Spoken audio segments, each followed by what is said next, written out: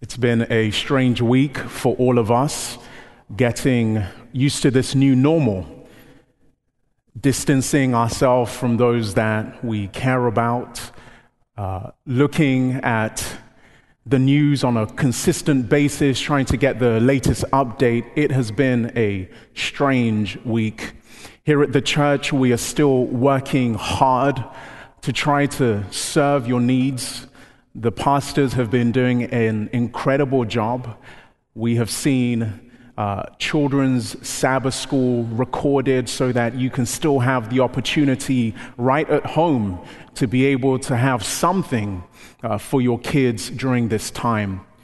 We have our pastors and our elders keen to the needs of those in particular who are unable to leave. And if you need help, if you need someone to be a runner to pick up some food, we are more than happy. We are standing by to help. And so during this time, we know that we need to press together. We need to be more intentional about the ways in which we care for one another. And we pray that we are doing that well, and if there are additional ways that we can do it, please let us know. Although the church is now closed, if you call us, we will pick up your phone call, we will respond. If you email us, we will respond. We are here for you, we are here for one another. Please bow your heads with me and join me in a word of prayer. Father, this morning we have gathered in our various homes. We have gathered on our phones, on our laptops, on our iPads, and we are here waiting to hear a word from you. We have had our souls watered by music. We have had our minds lifted, and we pray that as we come to your word, that your promise will be true, that you will not leave us forsaken, that you will speak to each of us the words of comfort and hope, the words of promise that we need to hear at this time in our life. This is our prayer in Jesus' name. Amen. So a year or so ago, we moved from Seattle to Walla Walla. And every move that you make, there's an opportunity and there are also difficulties that are attendant when you move. You think about the new places that you need to be in. You think about the new work situation that you need to navigate. And if you're a parent, one of the things you also need to navigate and think about are your children. And we have one child. And she had just began first grade. And so we were thinking, what is life going to be like for her to move from Seattle to Walla Walla, to make new friends, to figure out a new life? And so she went to school, her first day of first grade here in Walla Walla. And she came back and we asked her, Eden, how was your first day? How was it? And if you're a parent, you know that sometimes your kids are effusive. You cannot get them to stop talking. And there are other times when they clam up. And so you have no idea, was it good? Was it bad? How was it for you? And so we wondered, how is this transition going for our daughter? The next day, I got a text message from a parent who also had a young child in the same grade, not in the same class, but in the same grade. And she had heard that there was a new girl coming to the school. And so she was so excited, trying to figure out how she can connect with her. And so the night before, her dad and her, and I can imagine this, she's in bed, he's kneeling down, speaking to her, and he says, what's our game plan? How are we going to connect with this new girl? And so they spoke about the importance of being open, of being friendly, of being generous. They spoke about how to include her as she is new in the community. And so the next day, when she saw my daughter, she went up to her. She introduced herself. She said, hello, Eden. My name is Isla. She took her by the arm and she decided she was going to be her guide in this new, uncharted, unprecedented times for my daughter. She walked with her in the corridor, and as they went to lunch, she made sure she held her. When they went to get food, I think the first meal they had together was probably spaghetti and red sauce.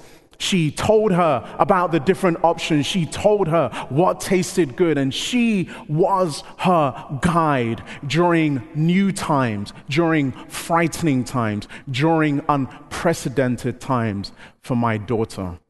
And I think about this picture of generosity, and I think about the step that this young girl took to be able to help others who are in a time of change and in a time of transition. And today, we want to think about how we might, as a community, come together and be generous with one another.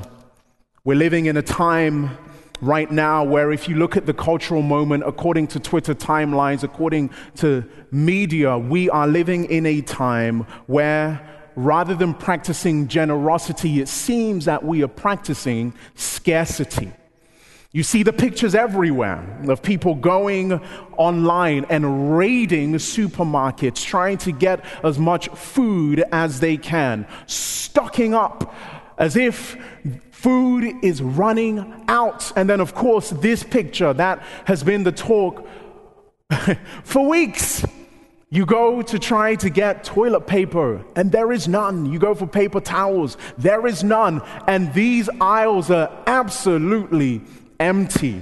And then you see the comments underneath these pictures, and you hear splenetic eruptions of anger from people thinking, how could you? How could people be so dumb? How could people be so selfish? Don't they know other people need this? And you understand why people are doing this.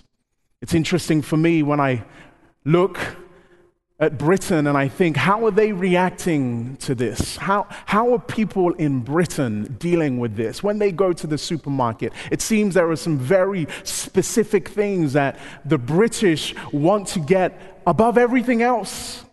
And so they go straight and make sure they have their Earl Grey or their Rooibos or they have their chamomile. They know what their priorities are. And yet, we know why people are acting in this way, right? This is not a mystery. We are acting in this way because we are fearful, because we are uncertain about what the future holds. We act this way because we have present concerns. We act this way because we have anger at past decisions, and we are all guilty. All of us have lined up for extra toilet paper, even though we don't really know why we're doing it. Like, do I really need this much? But if everyone else is doing it, I may as well get in line. We do this because we distrust others. We do this because we're not sure of what the future will hold. In their book, Generosity, the Power of Paradox, Christian Smith and Hilary Davidson, researchers from the University of Notre Dame, contend that generosity, when practiced, leads to flourishing. And that's what we want to talk about, how to be a community of generosity. And these researchers say that when we act in generosity, it leads actually to flourishing. For Smith and for Davidson, generosity is not just a philosophical or religious teaching, although it is, but it's actually a sociological fact. Listen to some of the things they say about generosity. They say, by always protecting ourselves against future uncertainties and misfortunes, which is really what all of us are tempted to do right now, they say we are affected in ways that make us more anxious about uncertainties and vulnerable to future misfortunes. And then they continue with this line, in short, by failing to care for others, we do not properly take care of ourselves. And so if you're thinking this morning, why are you talking about generosity when the world is screaming that there is scarcity? It's because if we are not generous to others, we don't properly take care of ourselves. Smith and Davidson found strong, consistent association between practices of generosity and well-being for Americans. And this isn't just simply correlation or fluffy research. This is grounded in deep empirical research. And yet, the paradox of generosity, as they found, is that although being generous makes us better and less anxious people, Americans do not live in generosity, but they live in scarcity. Listen to Smith and Davidson again. The virtue of giving good things, this is how they define generosity. It is the virtue of giving good things to others freely and abundantly.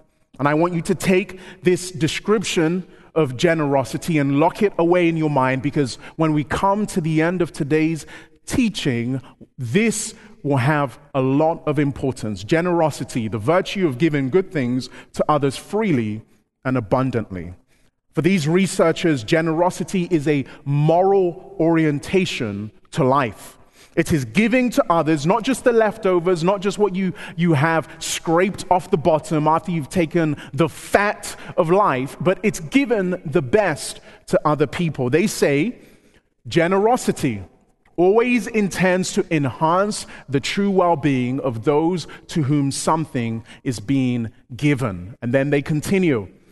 For this reason, we think generosity, and listen carefully, generosity is ultimately an expression of love, even if in specific instances it takes on an appearance of responsibility, of justice, of duty, or citizenship exercise. They make a link between generosity and love. To be generous is to be loving, according to these researchers.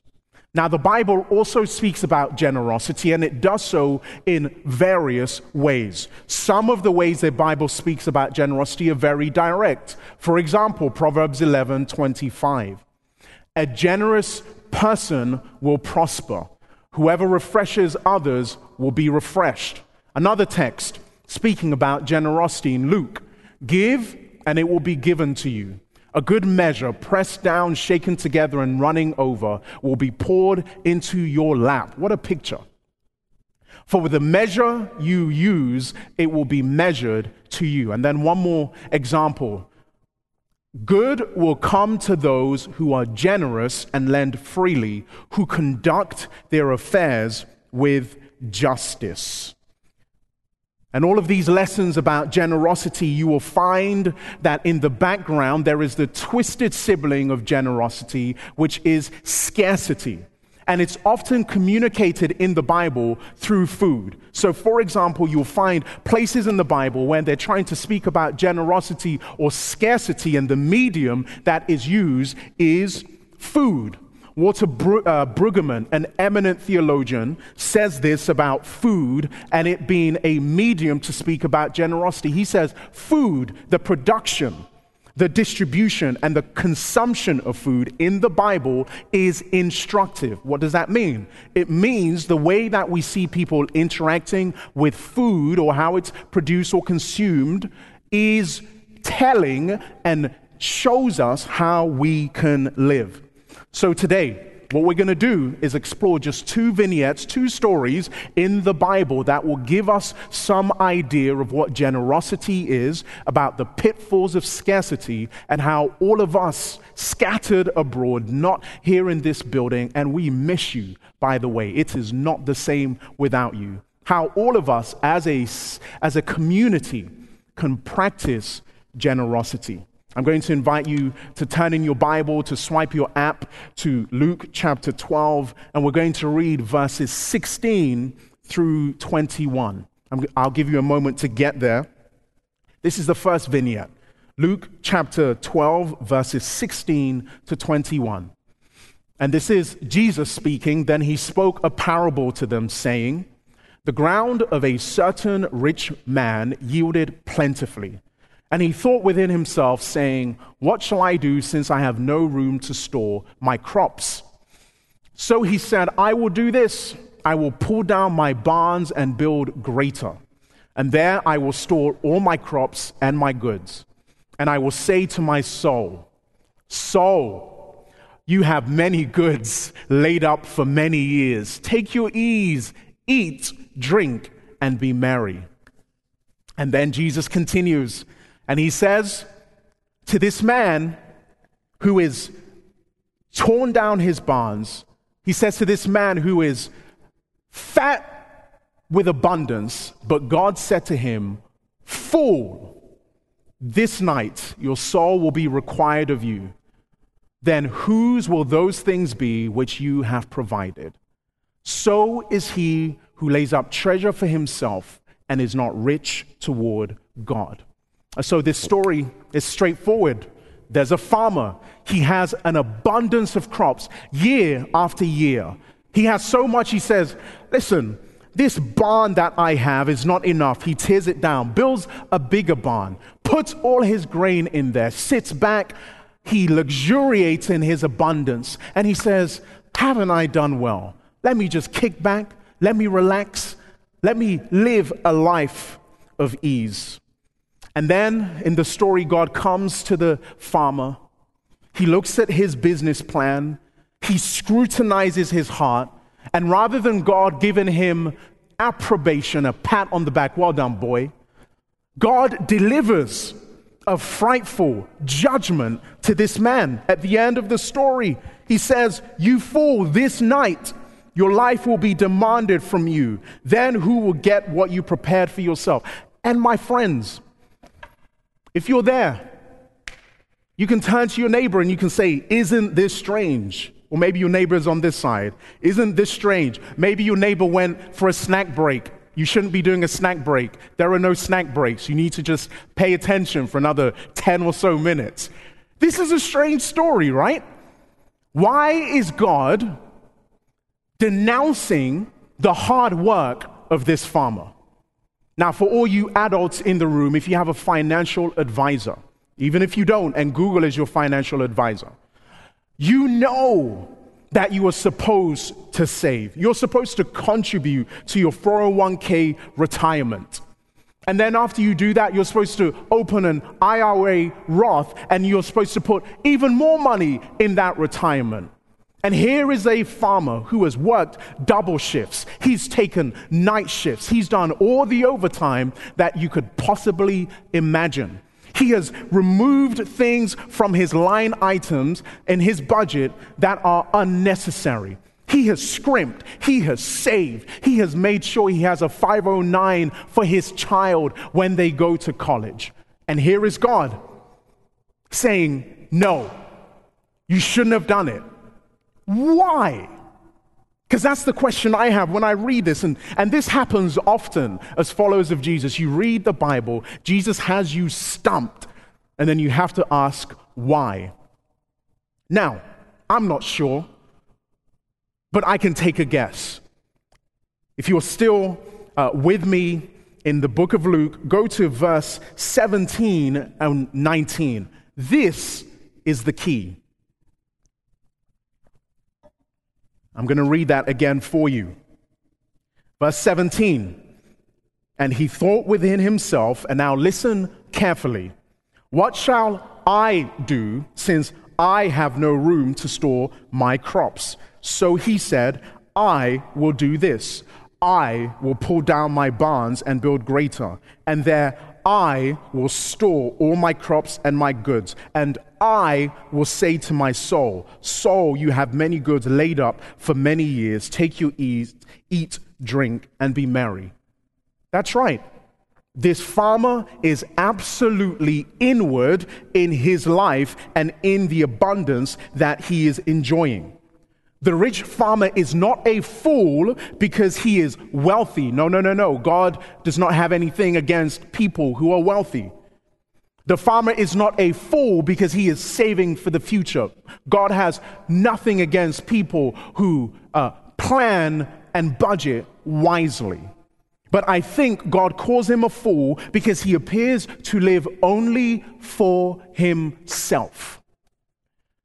God calls him a fool because he believes he can secure his life with his possessions.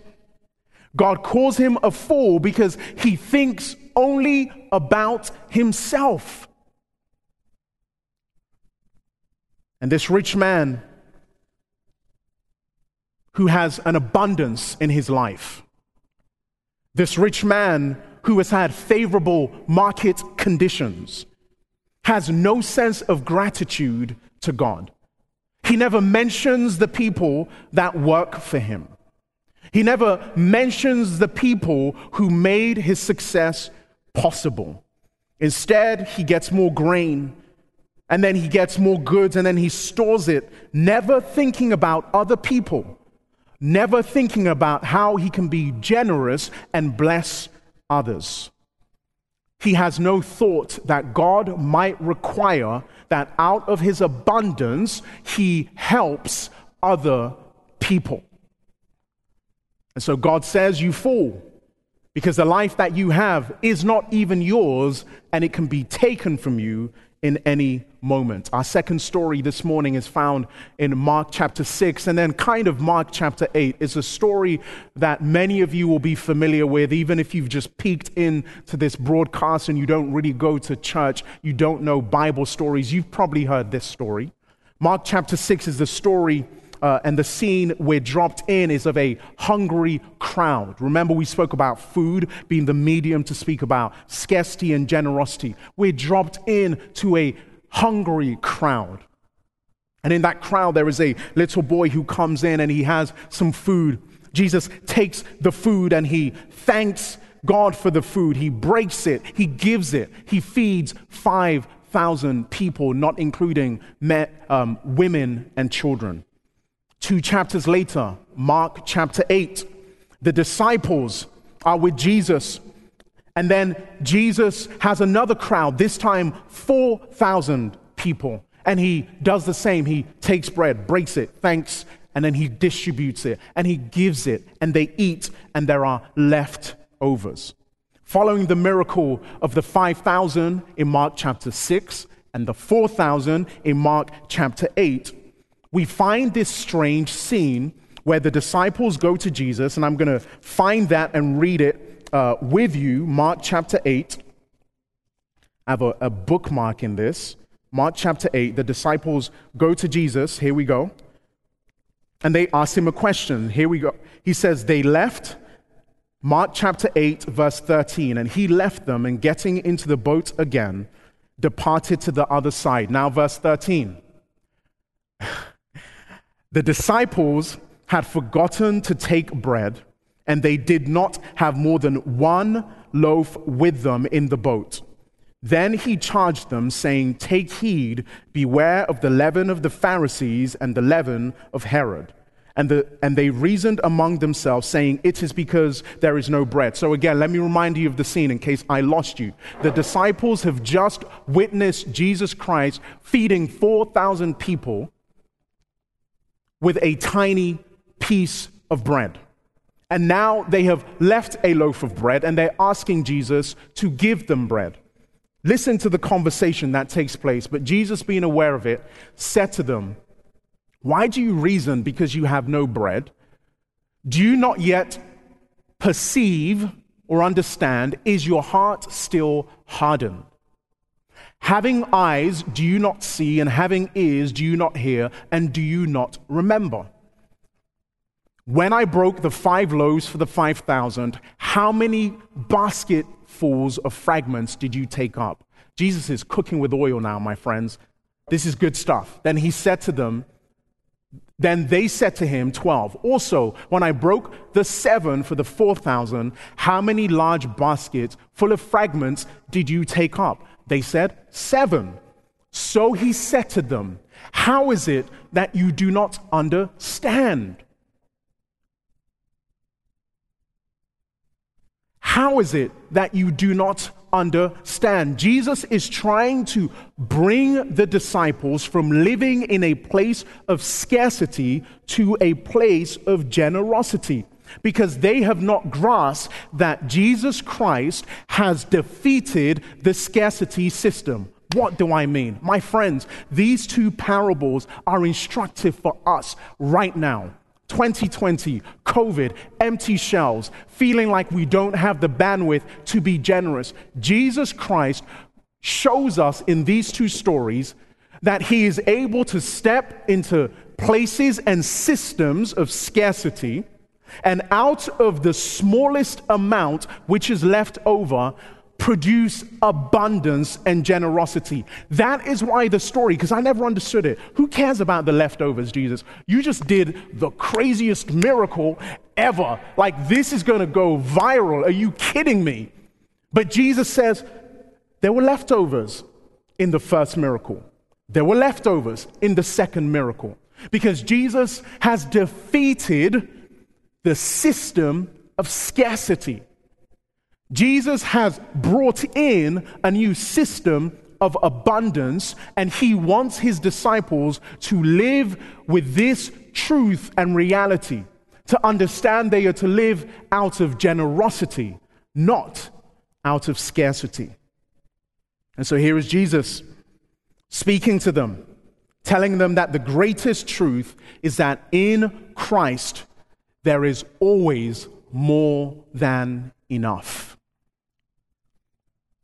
That we should reject the vulpine whispers of a world ordered around scarcity and fear, that there isn't enough to be generous. Hoard it. Clear the shelves. Think only about yourself. Be exclusively concerned about your well-being when it looks like it's scarce, to the detriment of others. No one else matters. Just think about you. Jesus says to reject it. Because in Christ, there is abundance, there is generosity, there are leftovers. And I know it's hard to believe in this world the abundance that Jesus proclaims. I'm sure it's hard. And this is why, in the end, Jesus, knowing that his disciples couldn't believe it, and Jesus knows that as I speak to you today, and as you listen to me today, it's hard for you to believe it. It's hard for you when you have tried to do pickups at Walmart and seen that they are done for 2 days to feel like actually it is scarcity. There isn't abundance. I can't be generous. It's hard to believe it. And this is why Jesus dies. What do you mean, Andres? How do you just get from bread to Jesus dying? Listen. Jesus dies because those who were in power when he came were invested in a world of scarcity, because generosity was frightening and it was not believed. And when you live in a moment of scarcity, it creates fear. And fear creates devotion to those that you think will protect you. Fear creates an us versus them. Fear creates scapegoating, so we can look for certain people that we can pinpoint as being the source of our scarcity. Generosity, on the other hand, my friends, produces freedom to trust in God. You know, this week I heard the most brilliant, simple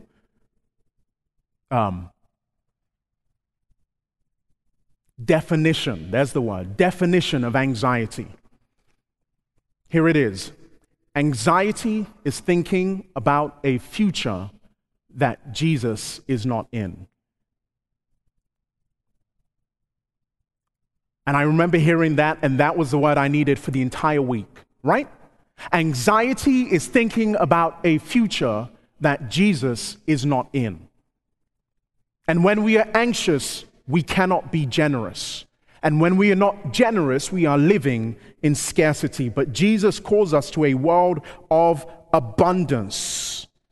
Not the world that the rulers who were fearful of Jesus operated from, and from there put him to death. And yet, because God doesn't operate in scarcity, my friends, because God operates out of abundance and generosity, we see that in response to the scarcity of the world, Jesus Christ doesn't constrict himself.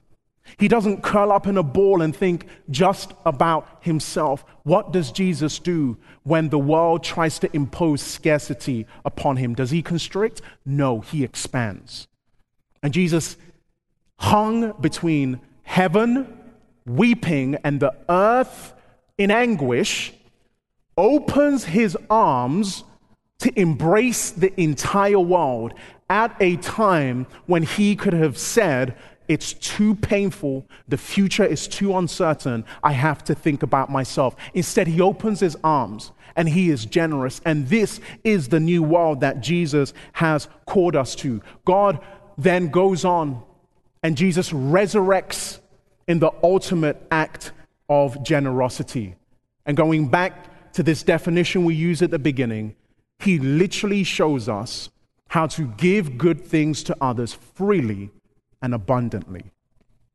And so what is it that we are to do in these next few days and weeks and months? Because no one knows. What are we supposed to do?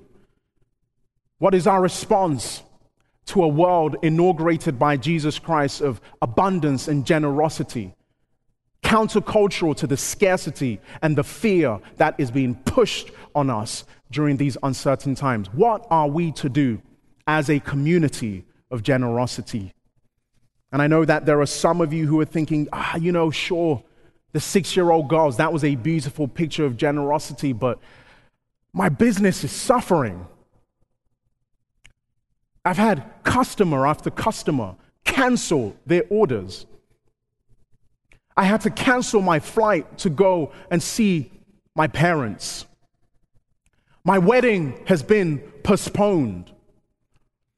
I don't know if I will be graduating like the way I thought I would be. Life is upside down, Andreas. How am I going to do this? I'm crawling up the walls because I'm in self-isolation and I need to see people. I just don't have the bandwidth left. I understand. It's hard for all of us. We all want to constrict. But Jesus beckons us not to listen to the whispers of scarcity, but to live in the reality of his abundance and his generosity. To know that we can move forward because Jesus Christ is ahead of us. And so the future should not be an anxious one because Jesus is also in the future with us. And so although we are surrounded by countless images of scarcity and fear that cause us to worry, perhaps our task this week is to push back and to capture pictures of generosity, to capture pictures of abundance, of courage, and of love.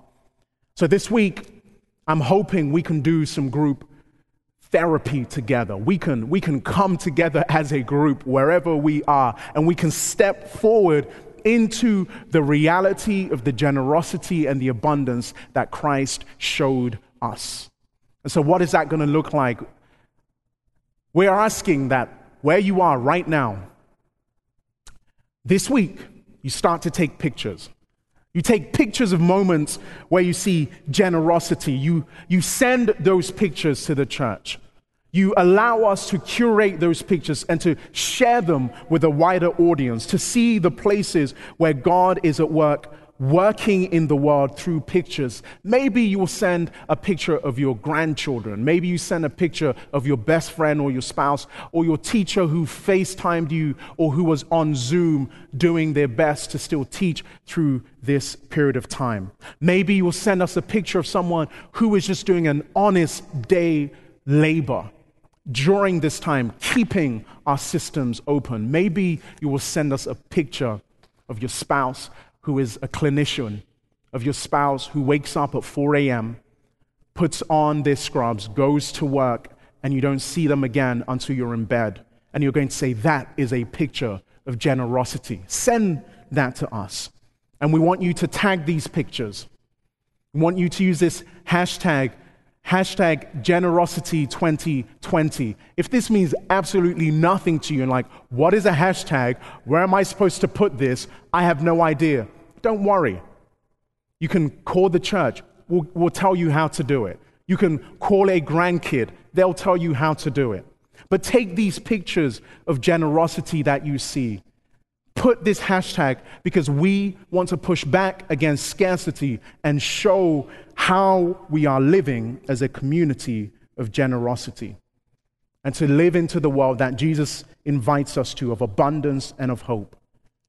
And my friends, I'll end on this note, because it's always difficult for me to try to give messages that are absolutely Pollyannish, because that's not the world in which we live. And so I know that we are asking you to push back against these feelings and the tendrils of scarcity that seek to swallow you up. But the reality is, even as we live as a community of generosity and we trust in the risen Lord, it's also a world of fragility. It's a world of trust.